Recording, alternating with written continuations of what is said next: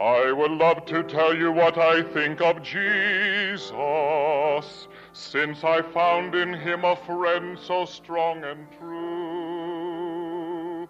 I would tell you how he changed my life completely.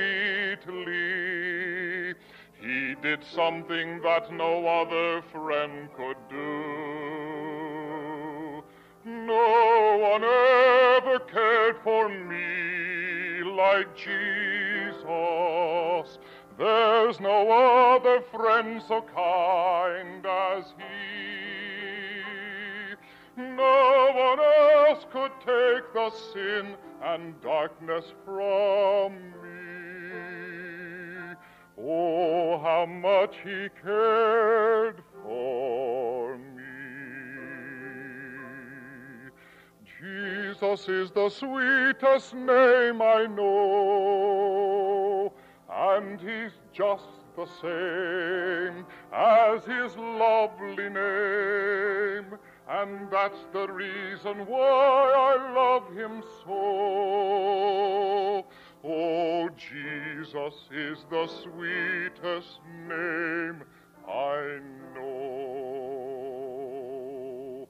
Oh, how well I do remember how I doubted day by day, for I did not know for certain that my sins were washed away.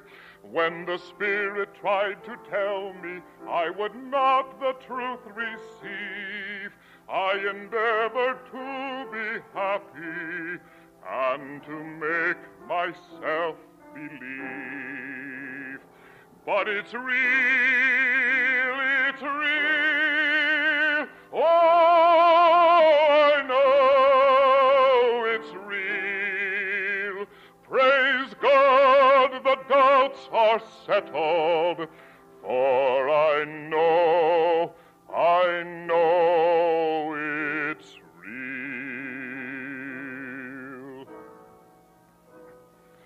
My Father is omnipotent, and that you can't deny. A God of might and miracles, 'tis written in the sky. It took a miracle to put the stars in place. It took a miracle to hang the world in space.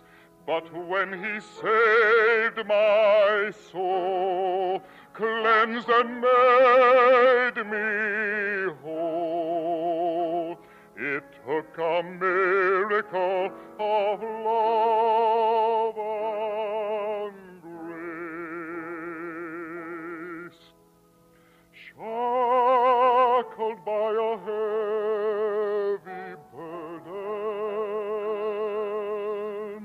'neath a load of guilt and shame, then the hand of Jesus touched me,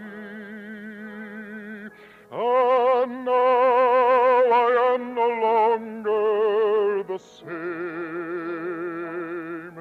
He touched me, oh, he touched me, and oh, the joy that floods my soul. Something happened, and I know he touched me and made me whole.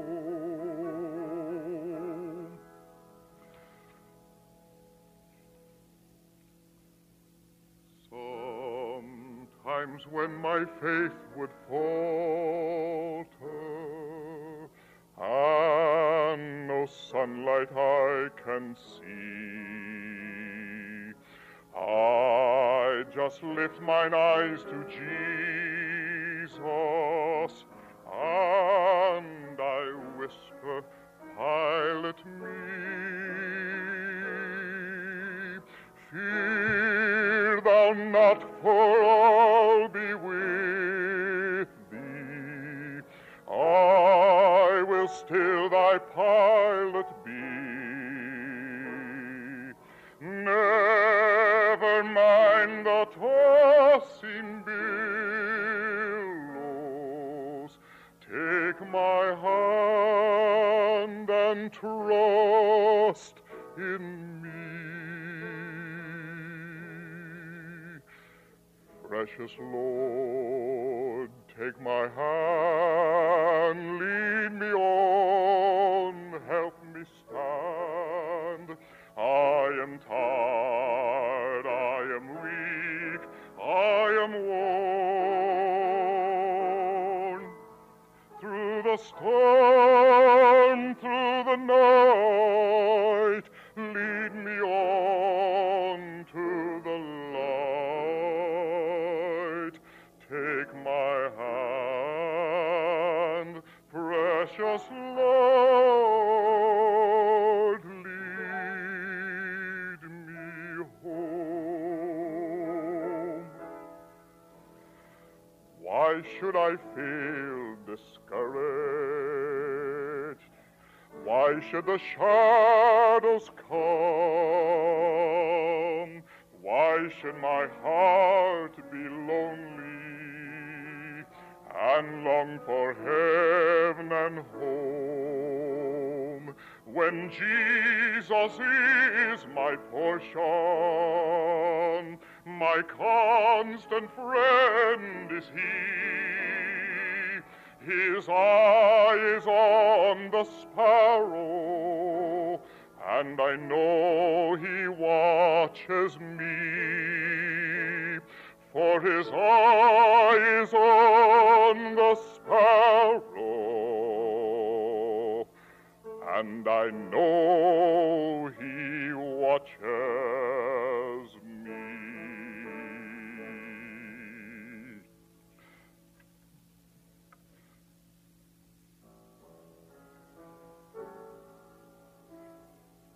When I, a poor lost sinner, before the Lord did fall, and in the name of Jesus for pardon loud did call, he heard my supplication, and soon the weak was strong.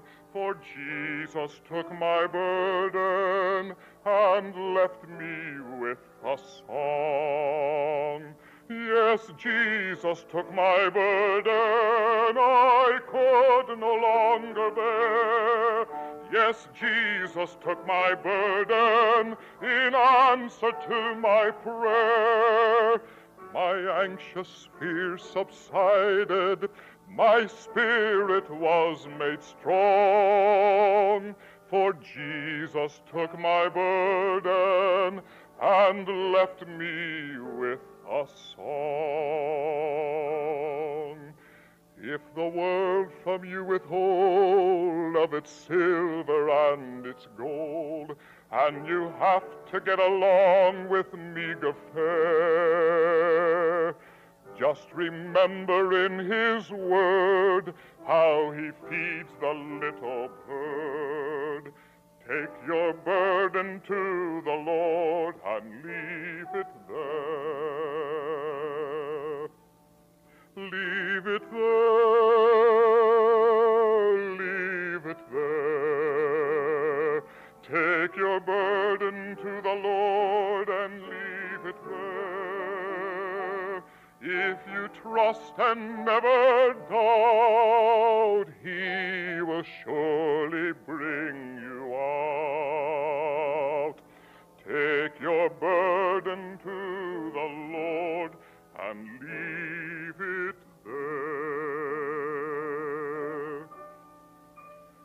I trust in God wherever I may be, upon the land or on the rolling sea. For come what may, from day to day, my heavenly Father watches over I trust in God, I know He cares for me. On mountain bleak or on the stormy sea, though billows roll, He keeps my soul. My heavenly Father watches over me.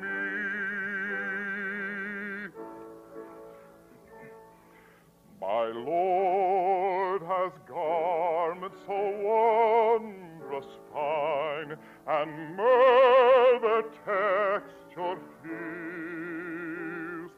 Its fragrance reach to this heart of mine. With joy my being thrills. Out of the ivory palaces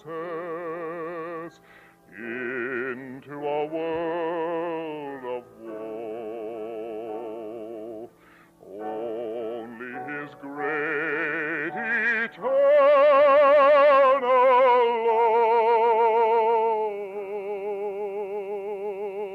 love made my Savior go.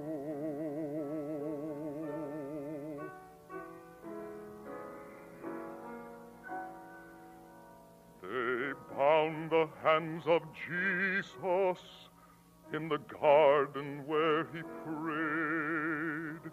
They led Him through the streets in shame.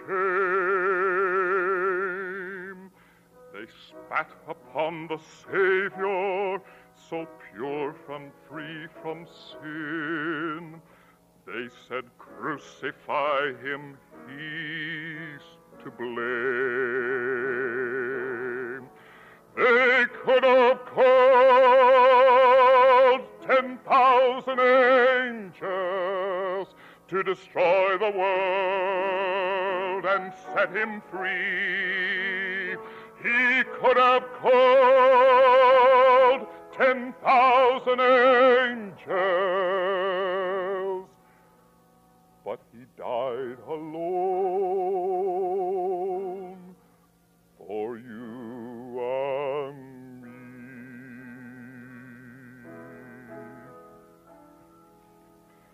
On Calvary's cross there was planted a cross that lifted a man up to shame.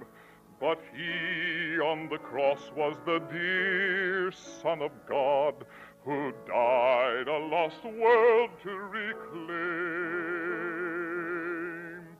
The Christ of the cross is the theme of my song, the wonderful Christ of the cross. He atonement has made, He my ransom has paid, so I'll praise Him, my Christ of the cross. One sat alone beside the highway begging. His eyes were blind, the light he could not see. He clutched his rags and shivered in the shadows. Then Jesus came and bade his darkness flee. When Jesus comes, the tempter's power is broken. When Jesus comes, the tears are wiped away. He takes the gloom and fills the life with glory. All is changed when Jesus comes to stay.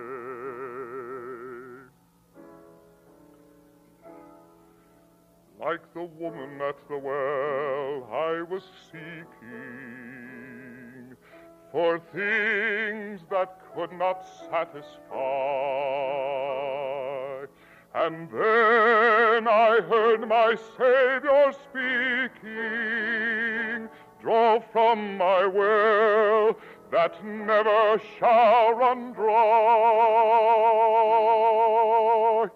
Fill my cup, Lord, I lift it up, Lord. Come and quench this thirsting of my soul. Bread of heaven, feed me till I want no more.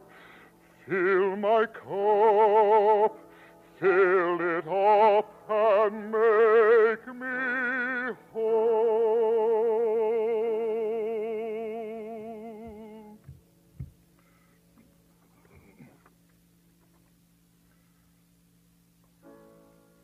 I traveled down a lonely road, and no one seemed to care.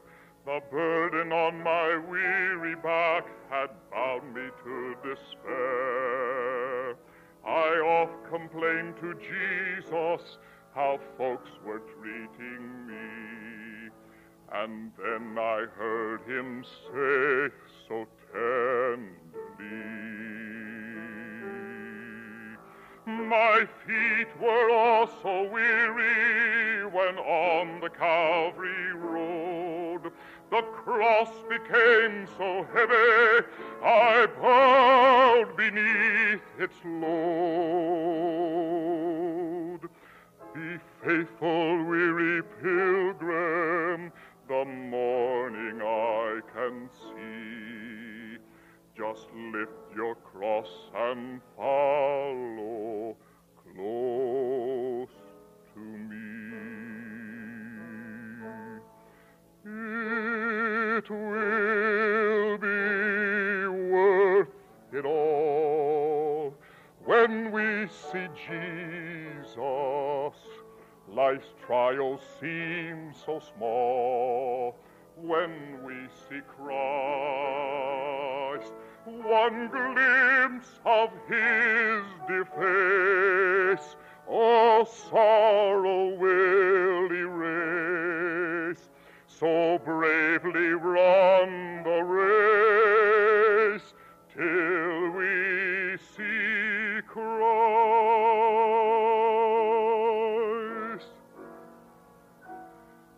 The love of God is greater far than tongue or pen can ever tell. It goes beyond the highest star and reaches to the lowest hell. The guilty pair bowed down with care. God gave his Son to win his erring child. He reconciled and pardoned from his sin. Oh, love of God, how rich and pure, how measureless and strong. It shall forevermore endure. The saints and angels' song. We may sound the depths of all the mighty oceans. We may tell the distance to the farthest star. But the mighty love of God cannot be measured. Its dimensions are so high, so deep, so far. This love is mine, I cannot comprehend it. This love divine through Christ my Lord divine. When on the tree he died for me,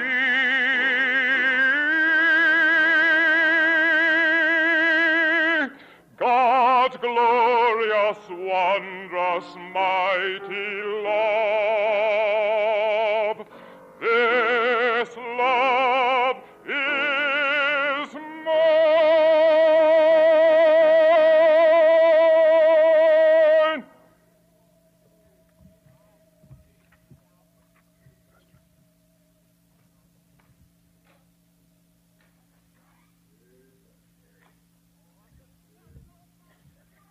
And all the people said, Amen. How grateful I am to the Lord for talent given of the Lord, dedicated over to the Lord, and used of the Lord in a mighty and a wonderful way. Harry Hampshire has been and is a blessing to this city. Harry Hampshire has been and is a blessing to Chattanooga, and we're grateful for his life. Let's go to the Lord in prayer. Our Father in heaven, Thou hast given to us in these moments glorious gospel truths, in these wonderful songs and hymns, in the testimony of this giant's life. We rejoice, Father, in Harry Hampshire. We rejoice in his Christian devotion, his faithfulness in the witness of the gospel. And Lord, we pray that the truths that he has shared with us in song will find that lodging place in our souls and bear fruit for the kingdom. Lord, Thou art in this place, and we thank Thee. And we pray now that Your spotlight will turn upon our souls, and that Your truth will lift us to every decision that would honor You. In the name of Jesus we pray. Amen. This large bit of paper that I have brought into the pulpit tonight, I would want to share with you at the very onset, is not the outline for the message. Just in case. Well, I knew I'd get an amen out of somebody for that. What I happen to have in my hands at this particular moment is a set of plans, set of blueprints, a number of pages here. Been very interesting as I have looked this set of plans over. It happens to be a set of plans that I borrowed just a little while ago. I'll return it to the proper place in your closet, preacher. It's a set of plans for your new activities building. And it's been fascinating to look at it and to realize what's here and the thought that's gone into it and the purpose of it and the lives that are going to be blessed by it. And it's marvelous, and it's wonderful, and it's thrilling when you consider what a set of blueprints happen to be. And that's exactly what this is. And page after page after page did not just jump upon a page. The plans that are here as the fruit of dreaming and planning and work and discipline. How poor life would be if we did not have individuals who were willing to discipline themselves in this matter of the development of plans and blueprints for the adequate provisions of life. And that particular set of plans for a given building, plans for an activities building, plans for a building where men and women, in the Christian context of recreation, of activity and fellowship, can grow close to each other, can grow close to the Lord Jesus Christ, can develop in body and in mind and in spirit. How magnificent when a church accepts the responsibility under God for the development of the entire man. The church of the Lord Jesus Christ is a community. It's not just one building for one purpose. We are a community concerned with the soul, concerned with the mind, concerned with the body, concerned with fellowship, concerned with every aspect of an individual's life, whether that be the oldest individual in the congregation or the youngest individual in a congregation.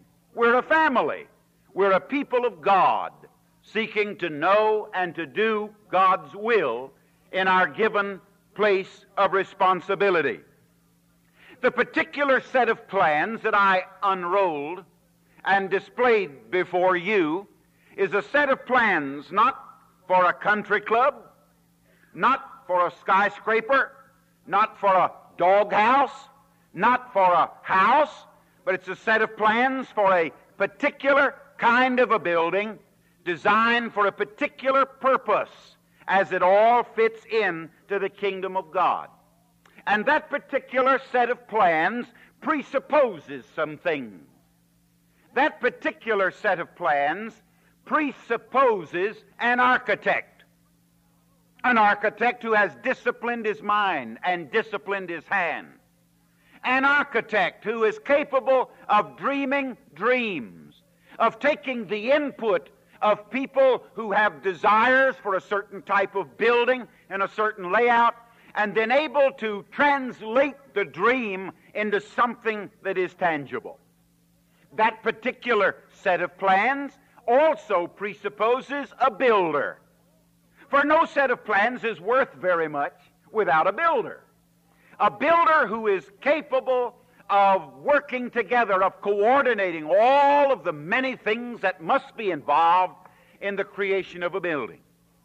But a set of plans presupposes something else. Not only an architect to dream the dream and put it on paper, not only a builder to enter into a contract to bring together all the resources, but it also presupposes materials. Building materials. There was a time when the building in which we gather tonight was merely somebody's dream. It was translated from that stage of dream into blueprint. The architect translating the dream into the plan. The plans were put out. The builder selected. And the builder then brought the materials together. And in the various disciplines of the different trades, it all began to work out. The bulldozers moved out and cleared away the stand of timber that was at this place. The various subcontractors for the buildings began to come and to deliver the materials to the site.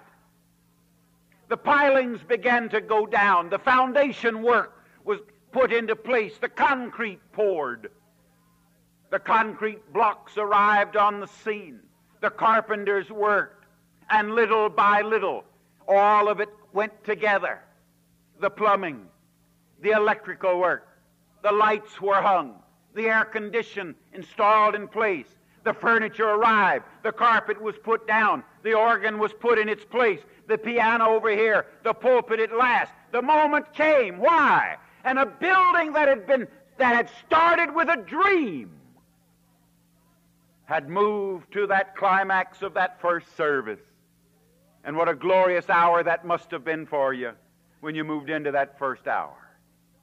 And what a blessing it has been in the kingdom of God as from day to day God has given you health and given you life, and let you come and gather in this place where the gospel is preached and the gospel is sung and the Holy Spirit of God moves, and you have made decisions that have brought you close to the Lord Jesus Christ. How wonderful it is in the disciplines of life that we can move from the dream to the fulfillment. I hold in my hand another set of blueprints. This also is the product of an architect's dream. The Bible. This book of books.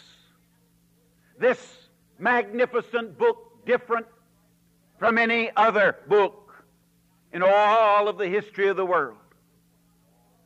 If it were possible for us to gather on your nearly 22 acres on this corner and this choice spot of the globe, one single copy of every single book that has ever been written in any language, in any age, in any civilization, any place in all the history of the world, going back to the clay tablets of the ancient libraries, going back to the papyrus rolls of the ancient Middle East world, going back to the earliest handwritten manuscripts, going back to a single copy of every book that has ever been printed, rolling off our presses at an unprecedented rate even today. If we were to gather on these 22 acres a copy of every book that had ever been written in the history of the world except the Bible, we would be a people poor. We might study the Upanishads of the Indian religions, or the Koran of the Mohammedans, or the holy sayings and the writings of Confucius, or those sacred scrolls of the Shinto. We might gather whatever has been written in the name of religion in all the history of the world and try to discover God's truth out of them and try to build lives upon them, but we would be poor if we did not have the Word of God. But by contrast, being empty of all the vast books that have ever been written and published, if we have the Bible, and if we read the Bible, and if we know the Bible, and if we love the Bible, and if we will let the Bible become implanted in our hearts and lives and let it be for us what God wants it to be for us, not an idol at which we worship, for the Bible is not a book to be worshiped. It is a set of blueprints that God, the great dreamer, has given to us whereby we can build lives, our lives. Jesus wants us to have full lives and rich lives. Jesus wants us to get the most out of life. And Jesus, the central thought of this book, Jesus is on the first page of it. Jesus is on the last page of it. There's no parable told. There's no story about it. There's no historic event. There is no accounting of anything of all the Word of God that does not include the Lord Jesus. From the very beginning to the end of it, it all speaks of Jesus. This is a plan for every life. And success in life depends upon our knowledge of God's blueprints. You can't be ignorant of the Word of God and have fellowship with God. One of the compelling reasons, one of the major reasons that compelled me, under the leadership of the Holy Spirit of God, to lead our people into the development of a school at Brainerd Baptist Church in Chattanooga, Tennessee, was the absolute need on the part of boys and girls to be able to read. What a tragedy in this day, when only 13% across America 2 years ago of all high school graduates, only 13% were able to read at even a 5th grade level. And that was the high water mark. Under God, we cannot produce and train Christian soldiers for the kingdom of God, going out, doing battle for the Savior, ignorant of God's Word. And if you can't read it, you're ignorant of it.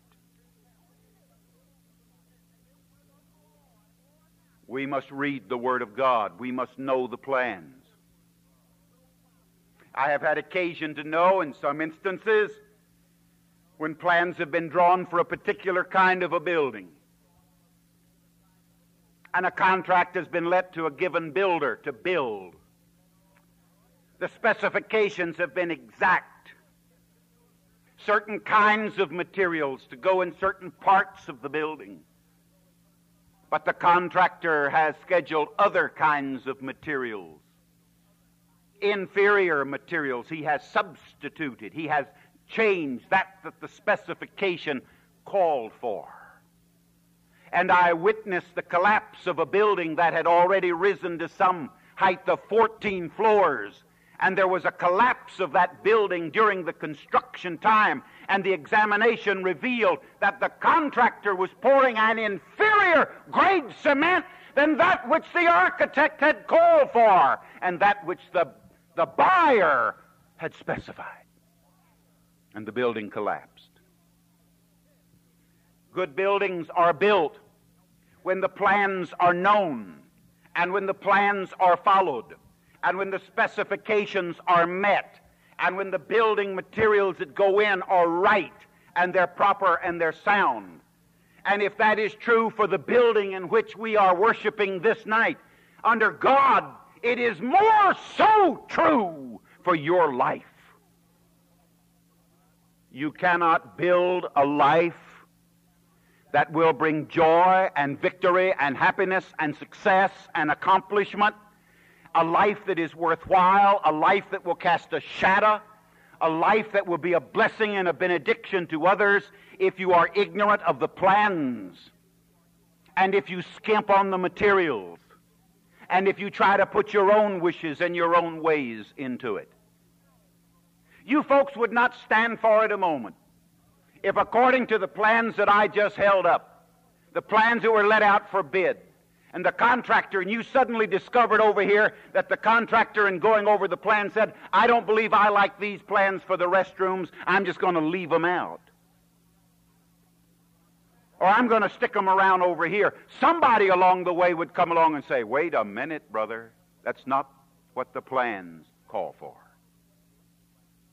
And along the way, you see, you and I get into this business with God. We who are called upon to be the builders of our own lives, with the materials that God will make available to us if by faith we will reach out and get them. How many times do we get into an argument with God when God says this is the way to build, this is the way to do it, this is the way to go, but you say, no, let's do it my way. I don't want to build it, Lord. I don't want to build my life the way you want it built. I don't want to handle things the way you want it handled. I think my plans are as good as yours, God. I think my set of specifications just as good as yours, God. Stay out of my way. Leave me alone. How do I know that? Well, I know that because we've just gone through an every member canvass. Our pledge campaign. Our budget year starts March the 1st in our church. And I happen to know that about 70%, 69.9, right at 70% of our people had underwritten that which we would seek to do as a people for God. When I look at that thing, I saw that about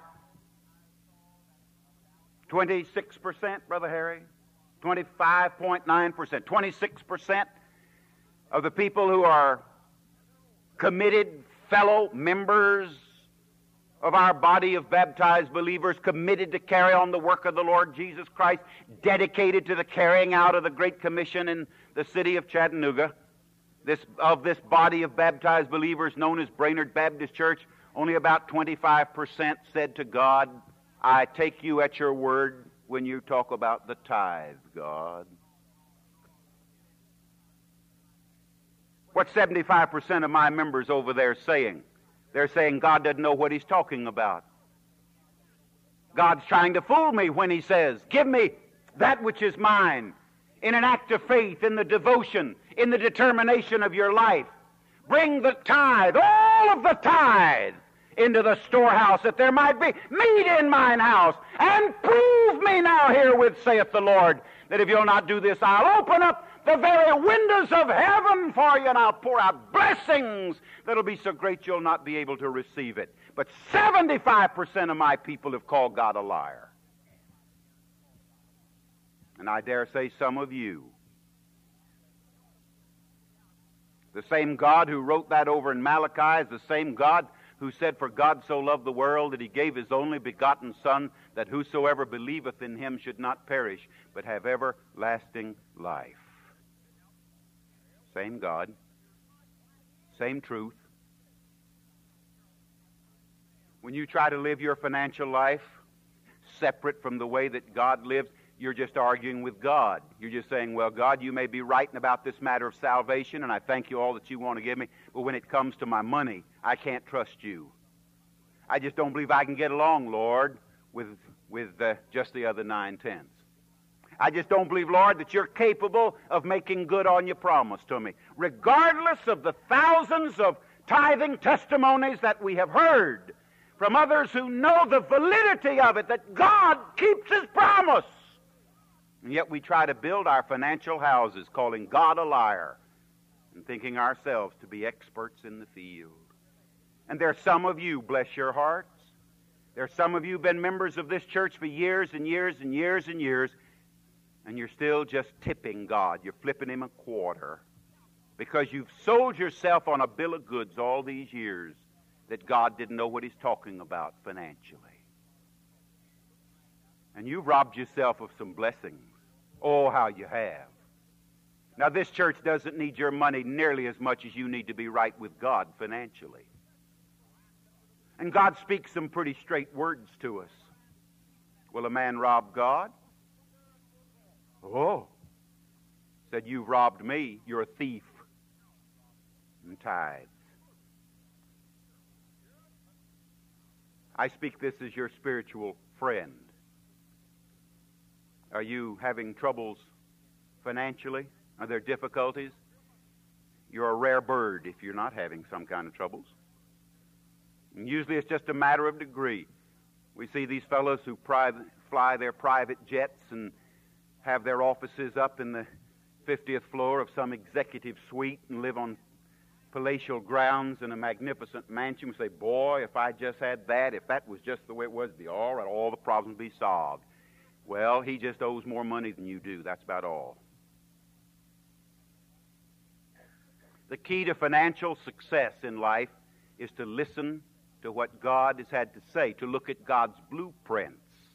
And the best financial advice, the best economic advice that I can give to any one of you is just believe God. Just take God at His word. If 100% of my folks who give something to the Lord would give what that 25% have committed themselves to give in this brand new year, there'd be something over $1 million that would be for the glory of God. And oh, how God could bless the people who are involved in it.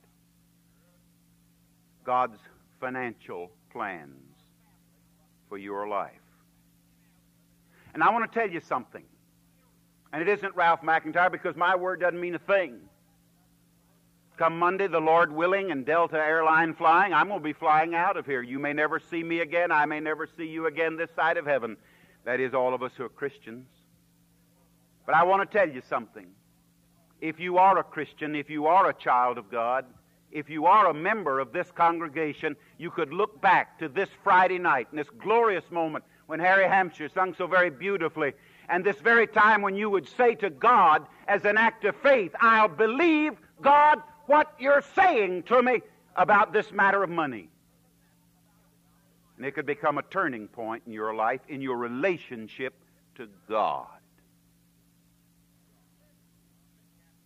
You get right with God about this matter of your pocketbook, it's amazing how many other things can get right.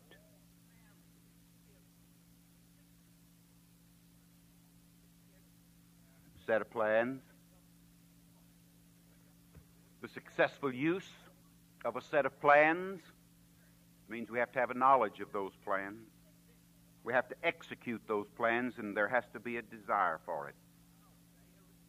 You know the Bible. You know it well. You know how God himself has acted as an architect.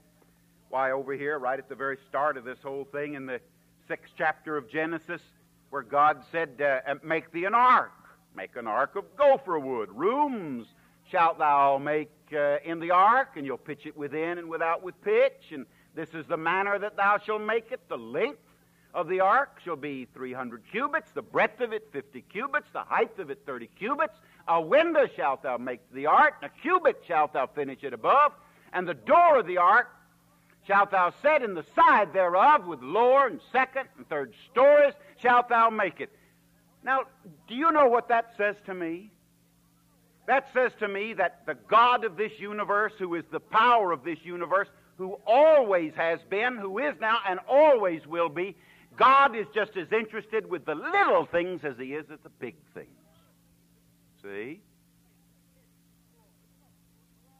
Now, Mr. Noah, receiving the architectural set of plans from God concerning the size and the materials of the ark, Mr. Noah could have said, "Sir, the thing will never float. I think we'd better change it. Make it a little longer, make it a little higher, make it a little wider. I think we ought to change this thing, God. Let's build it according to my plans, not according to your plans." And if Mr. Noah had tried to build the ark according to his plans instead of according to God's plans, well, you wouldn't even know about Mr. Noah. He'd have been down the bottom somewhere. It was because he built it according to God's plans. God is interested in details. God's interested in the details of your life. He's interested in the length of your life. He's interested in the height of your life. He's interested in the doors that let things in and out of your life. You see, he's interested. And God is a divine architect, and he cares, and he is concerned. And just as God gave the divine plans here for this, he gave it for a purpose, so that there would be success in the mission that is at this one point. The remnant of man that he had made would continue on into the newness of a world that would be purged by the floods. God was also the architect for the tabernacle in the wilderness. God was also the architect for the temple that stood on Mount Moriah there in Jerusalem's hill. God is an architect. God is concerned about details. God knows how to draw the line out straight. God knows how to put this and that and the other exactly in its place. And when it comes to life, God has given us the blueprint for how to live life, how to find life, and how to make life really exciting. And that's what he wants it to be for you, exciting. Something of an adventure, and to know the thrill of it all. And God has given us, oh, how clear and wonderful and plain it is, right over here in his word. God has said to us, all have sinned and come short of the glory of God. And the paycheck, the payday, the wages of sin is death, but the gift of God is eternal life through Jesus Christ our Lord. Jesus said, "Believe on me, and thou shalt be saved. For God so loved the world that he gave his only begotten Son, that whosoever believeth on him shall not perish, but have everlasting life." That glorious, marvelous promise given by the Lord Jesus, "He that believeth on the Son hath life." You see, that's the way. If you believe in your heart, and you make confession with your mouth that Jesus Christ is the Son of God and that God brought him out of the dead, the Bible says, "Thou shalt be saved." That's the way it is. That's the blueprint for it. And in the house of salvation, you see, don't go out and try to build a shack on somebody else's plans. Why go out and try to build a doghouse called salvation when God's already building a mansion for you? That's what Jesus said in the 14th chapter of John's Gospel, speaking to his disciples, trying to get them ready for that agony when they would see him there crucified upon the cross. Jesus said, "Now listen, fellas, You're going to see some things you're not really going to believe. It's going to bring you down. It's going to break your heart. It's going to crush your spirit. Now listen, fellas. When you see these things come to pass, don't you let your heart be troubled. Don't you get out of fellowship with God. Don't you get down so deep in the valley of despair that people would have occasion to point their finger at you, fellas, and say, look how mistaken they were. Jesus said, now don't you let your hearts be troubled. You believe in God. You believe also in me. Regardless of what you may see, regardless of the darkness of the hour or the earthquake that happens, you see me hanging on the cross. You believe in me. And then he said, in my Father's house are many mansions. Mansions. In my Father's house are many mansions.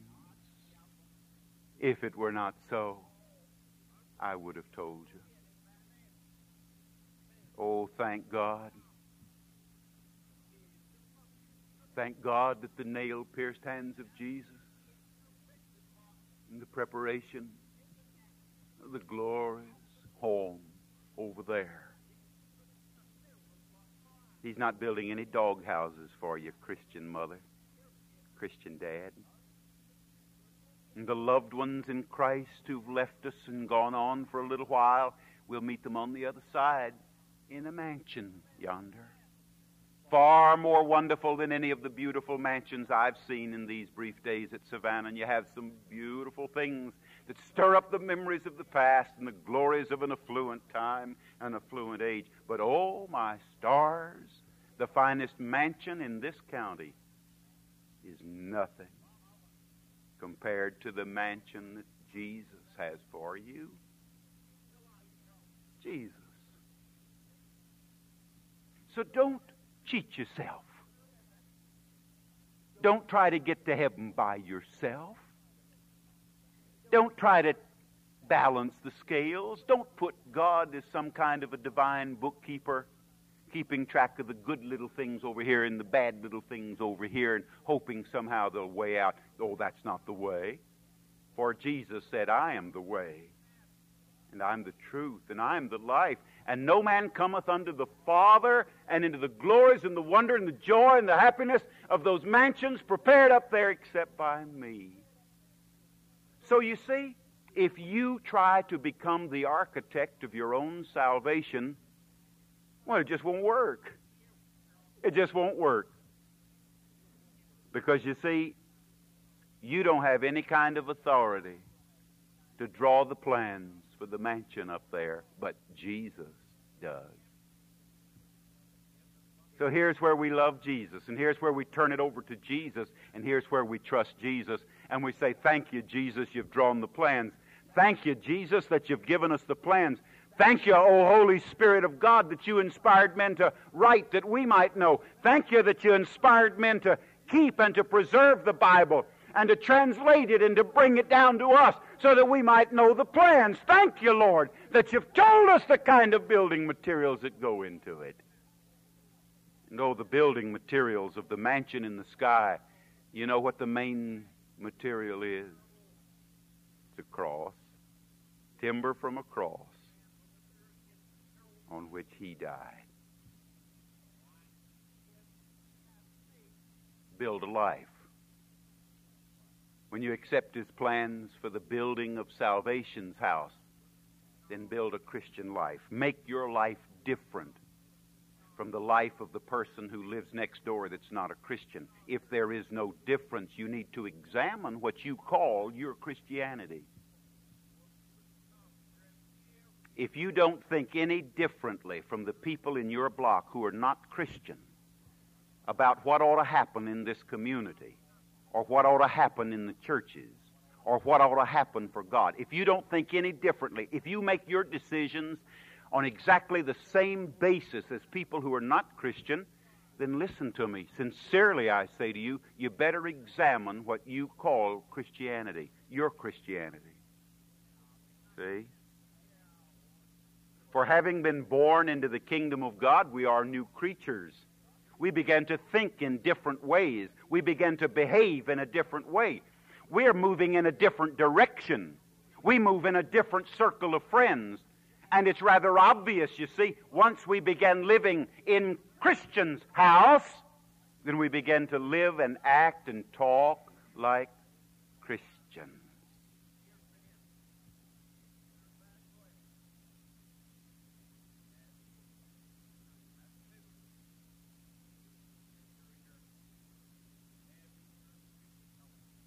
Are you a Christian?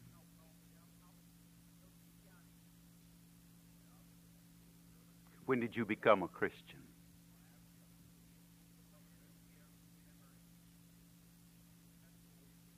When was the moment when you opened your heart, knowing that Jesus loved you more than anybody else in all the world loved you? And you were sorry for those sins that caused him to have to die. And you opened your heart and received him. What a magnificent moment it was in your life. I was 10 when Jesus came into my heart. And the Christian house that I've tried to build for him has gotten pretty lopsided at times. I've tried to build some rooms on, and Jesus has not been the architect. And do you know something? When I've tried to live in those rooms that I drew the plans for in my life, I just didn't know anything but misery. I shared with your pastor the other day. When he asked me the question, he said, how in the world did you get up to Vanderbilt?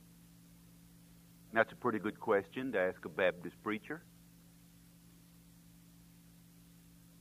And the reason that I got up to Vanderbilt was that I'd started my college life after I was in the Navy about 4 years. I started my college life at a little tiny Baptist college in Jackson, Tennessee. Committed to the will of the Lord, called of God to be a preacher.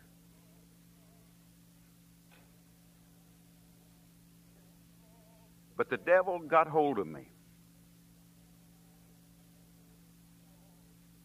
And I got out of the will of God.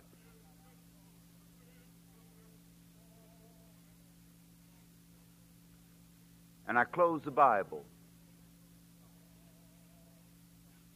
And though I was the pastor, student pastor of one of the finest little churches in West Tennessee,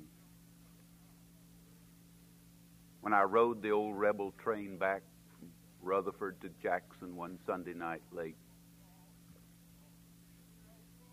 I said to myself, I'm through with it. I've had it.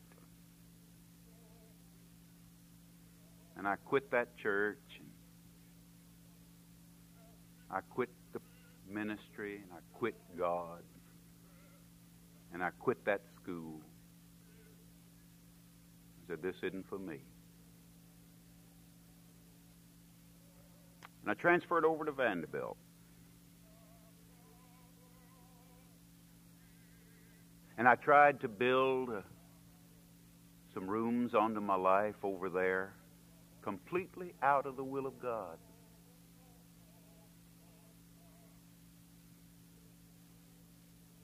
And oh, how God whipped me.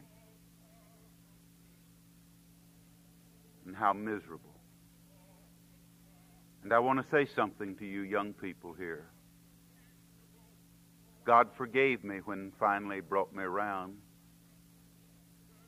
When I claimed that promise, if we confess our sins, He's faithful and just to forgive us our sins and to cleanse us from all unrighteousness. Oh, God made that promise true to me when He whipped me and brought me back to the house that He had planned for me out of His Word. But I want to tell you, young people, something. You can't play with God, and you can't play with God's Word, and you can't violate His Word, and you can't go off half-cocked and go down the wrong trail, even though you have the forgiveness of God and know the love of God without paying a price for it. And in some ways, I'm still paying the price for that disobedience nearly a quarter of a century ago.